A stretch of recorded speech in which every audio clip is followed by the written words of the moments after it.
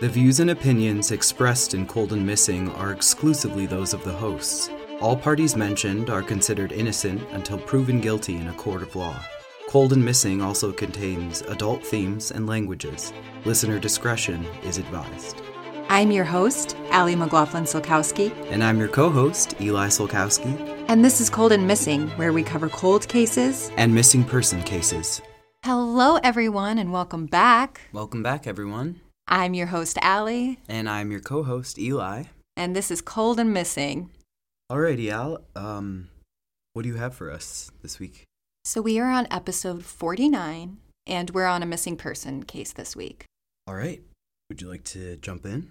Yeah, let's do it. Great. So just as a content warning at the top, this case does involve a young person. Today, we are going to be talking about the missing persons case of Equilla Hodrick, and this takes place in August of 1985 in the Bronx in New York City. But first, a little bit about Equilla.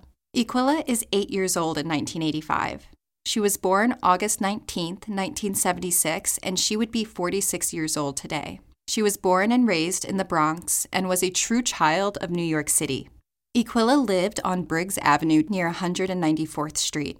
This is close to Poe Park and Fordham University. Equilla's block was actually featured on a 1983 CBS documentary called Our Block, and I'll link in the show notes where you can watch this to get a sense of what it was like to live on Briggs Avenue in the 80s. It's a really interesting piece that's a quick watch and shows a lot of the places that we'll talk about in today's episode.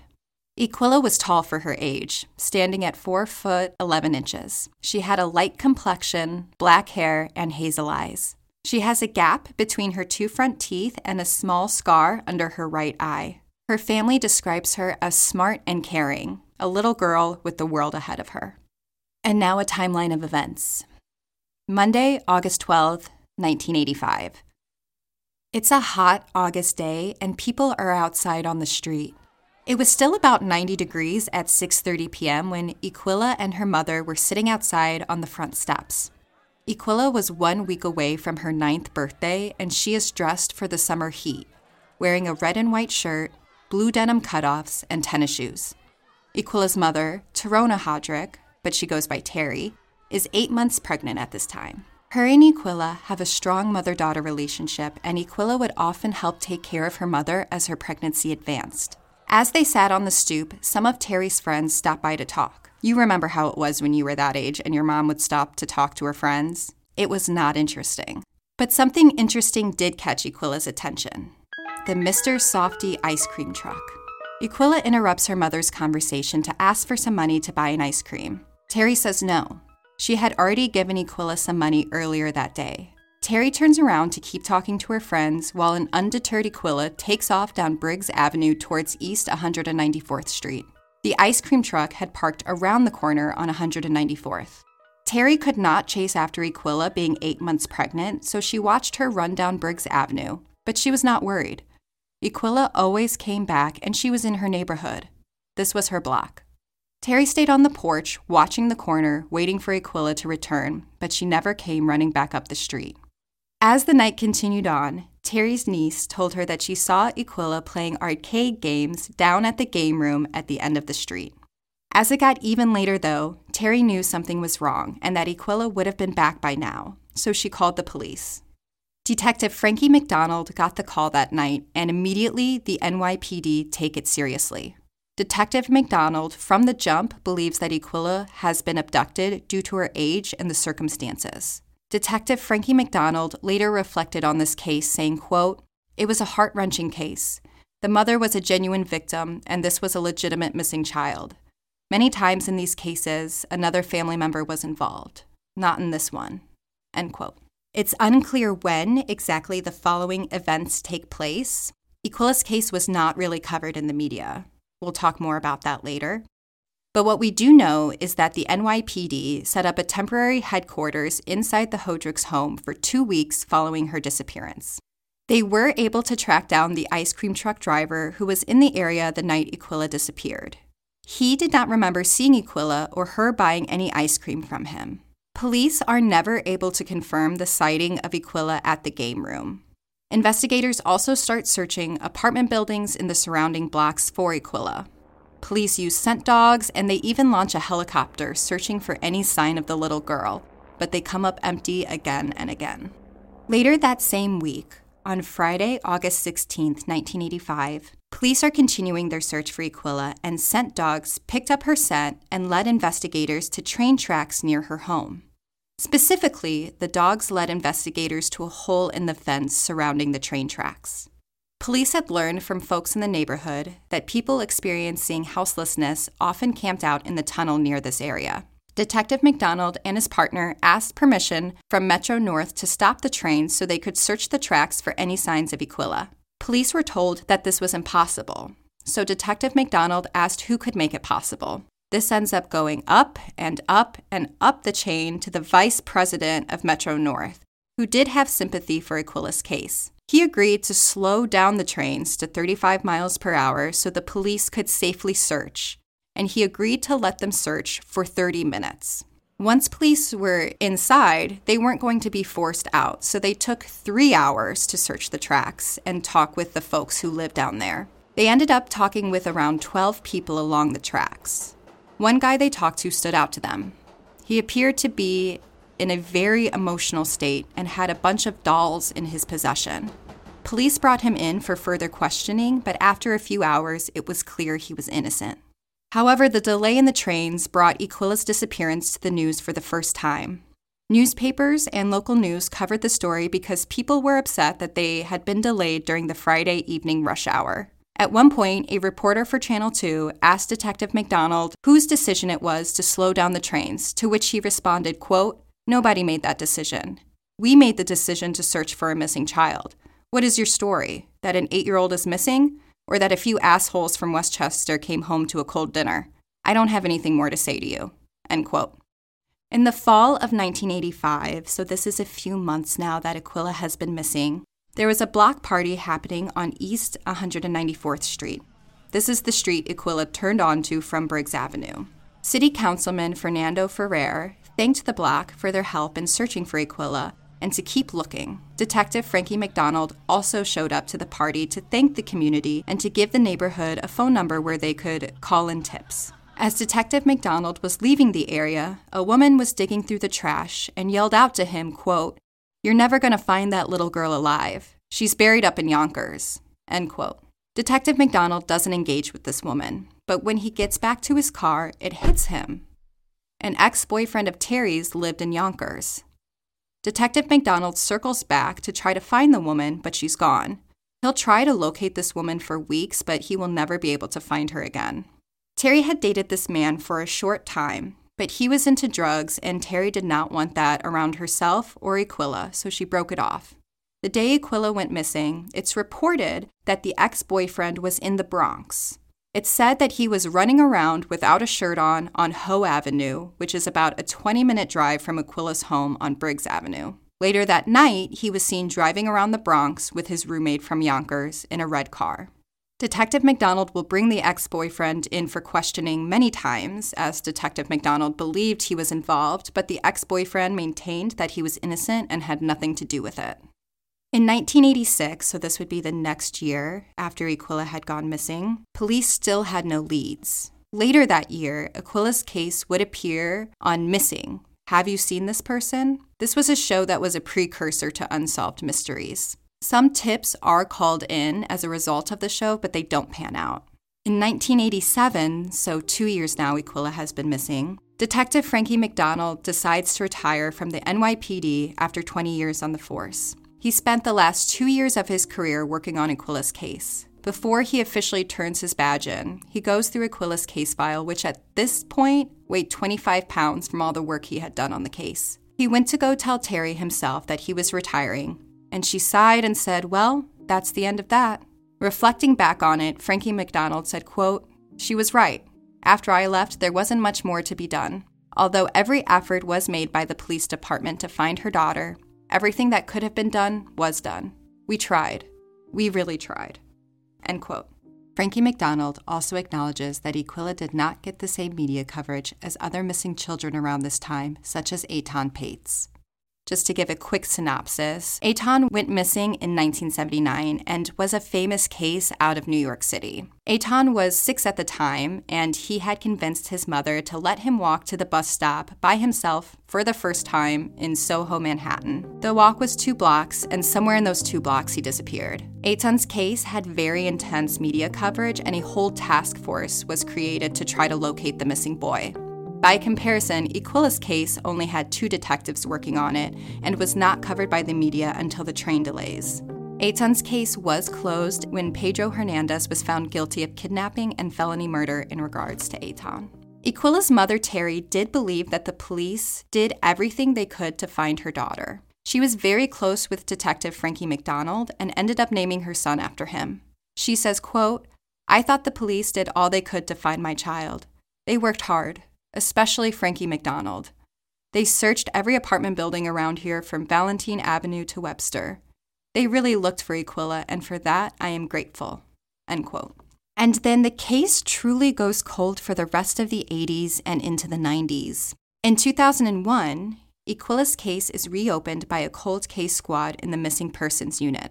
Investigators go back and re-interview everyone from the original case file. Terry had recently moved out of the Bronx and into Manhattan, but she still kept her phone number listed in the phone book, so Equilla could find her. Terry believes that Equilla was still alive at this time. She says, quote, "I still be praying that she will come home. I know in my heart that she is alive because I can feel her. You know how it is with a mother and her child.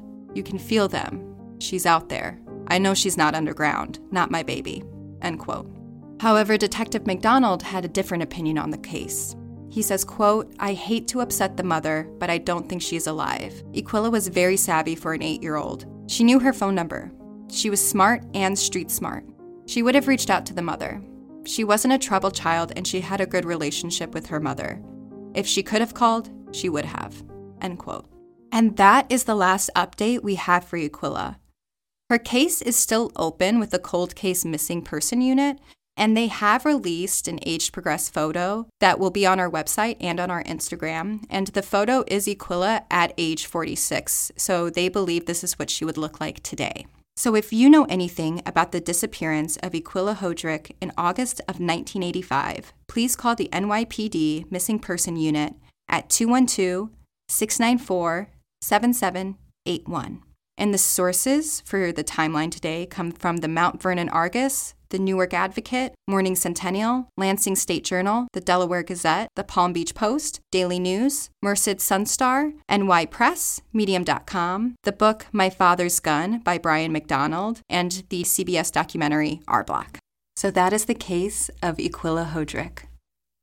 Thank you for bringing it to the podcast. I think my first reaction / question, the strongest one in my mind for you was why do you think there was just a complete drop off of tension and energy? I think what played into this is something that we've talked about before, where Equilla was a young Black girl from the Bronx, and it did not generate any media coverage until the train delays happened. And even after that, whenever I was searching for her in old newspaper archives, I didn't come across a lot, but then I realized that they were misspelling her name.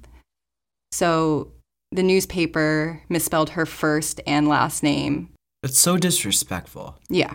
So after I found the way that the newspapers were spelling it for some time, I was able to find a couple more articles, but there was just not as an intense media coverage as, for example, Eitan. They projected his picture into Times Square when he went missing, but none of that happened with Equilla. But Detective Frankie McDonald was on her case, and he was a very dedicated police officer and was very dedicated to this case. Yeah, protect and serve, taking an oath. I guess I see it as something very, very serious. So yeah, I'm good for you, man. You did your job. That's what they all should do, in my opinion. Frankie McDonald is honestly, and I didn't read into everything in his career, but from everything I could find, he was a really outstanding cop. He had been shot at several times throughout his career, but he himself never once fired his weapon. So he was all about the de-escalation, all about doing the right work. Like an incredibly like disciplined and balanced like officer. I mean, at least to me. Mm-hmm. Yeah, everything that was kind of within the police's power, or within his power at least, like he couldn't create a task force. Like he didn't have the authority to do that. But, launching the helicopter, getting the scent dogs out, setting up a temporary headquarters inside of their home, like everything that was within his power for this case, he did. And Equilla's mother, Terry, is very appreciative of him specifically. I mean, there's no greater honor than like naming your kid after somebody. And her son is named after him. Could you go back and just cover again those critical moments where she disappeared? My brain is grasping at them like when you wake up from a dream and you're trying to remember. Yeah. So it's around 6:30 in the evening. Okay. Equilla and her mother are sitting outside on their front steps, the Stoop in New York City. And Terry's friends stop by, or they're walking by, and Terry... Remind me of the date again. Thank you. Sorry for interrupting. No, so it's August 12th, 1985. Yeah, I was like, it's summertime. It's summertime. Okay, I had that right in my mind. Great. It's summertime. There's a lot of people out. Hot. It is hot. It's around 90 degrees. And at this moment, Equilla hears the ice cream truck. Mm-hmm. So she interrupts her mother's conversation, asks for some money. Terry says no. She already gave her some money earlier that day. So Equilla runs off down the street. She's going to try to get some ice cream anyway. But Terry is 8 months pregnant, so she can't chase after her. And Terry wasn't worried because she was like, Equilla always comes back. This is her city. This is her block. The kids play outside all the time. That documentary I mentioned, like you'll see kids playing outside on the sidewalks in the street. And it is the section that Equilla lived on. So it really is a true slice of life for Briggs Avenue. So Terry sees Equilla run down the street. She sees her turn the corner on 194th. That's where the ice cream truck was parked. And that's the last time that Terry sees her child. Mm. And as the evening goes on, Terry's niece says she sees Equilla down at the game hall, the game room. There's a lot of different names for it that it goes by. It like also goes by like the numbers hole, I think. So there's a lot of names for this space. It's a kid arcade, right? No, it's not an arcade like we think of it, okay. Like a Chuck E. Cheese or something like that. There were a couple kid games, but then there was also like some illegal gambling that happened there, maybe. It was just like... All right. You went down there to play numbers. Like there was lotto. Sure. Yeah. So that's actually a question that I have because police were never able to confirm that sighting. But since it was Terry's niece, that's Equilla's cousin, I have to think that if she saw Equilla, she did see her. Because that's family. You're not going to mistake her for somebody else. You know your family. But there's also a part of me that thinks or that wonders like, did the niece just say this to like placate Terry and just be like, oh, I saw her. She was playing an arcade game. She's fine. Don't worry. Yeah. But I tend to lean towards that, as things progressed and it was clear that Equilla was missing, that the niece probably would have said, I didn't actually see her. So I think Equilla was seen playing an arcade game at some point that evening. Okay. I think that's where I'm at. For now, I mostly just like am eager to, do my own like a little bit of just information digging. I'm glad we got to learn about who she was. Yeah, I just am like the systems at play and the systemic racism and systemic so many things that's like all that it is. Like why, not all as in it's something small, but it's like this lack of like very basic human understanding of like different experiences and like you can see the cracks in the pavement of it all, and it's sad. It's just sad, and I know I say it often on here, but I think it's a space to echo it in because like it's really true that like there's absolutely no reason that like these cases shouldn't be solved. There's too much technological advancement in the world, and like yeah. I do agree with you about the advances in technology, but I think a problem that happens with a lot of missing person cases, especially old ones, there's just no evidence to test. There was nothing collected at the time besides interviews. I know, and even if it was just like so mishandled, but I've always known of evidence. There was a time where like the people had to make the conscious like switch of like, oh wait, this could potentially be years easier. Like I'm sure like revolutionary for those folks at the time, but yeah, it's easy for me to get frustrated. Yeah, but there is still hope. Eitan's case was closed in 2017 officially with, a ruling.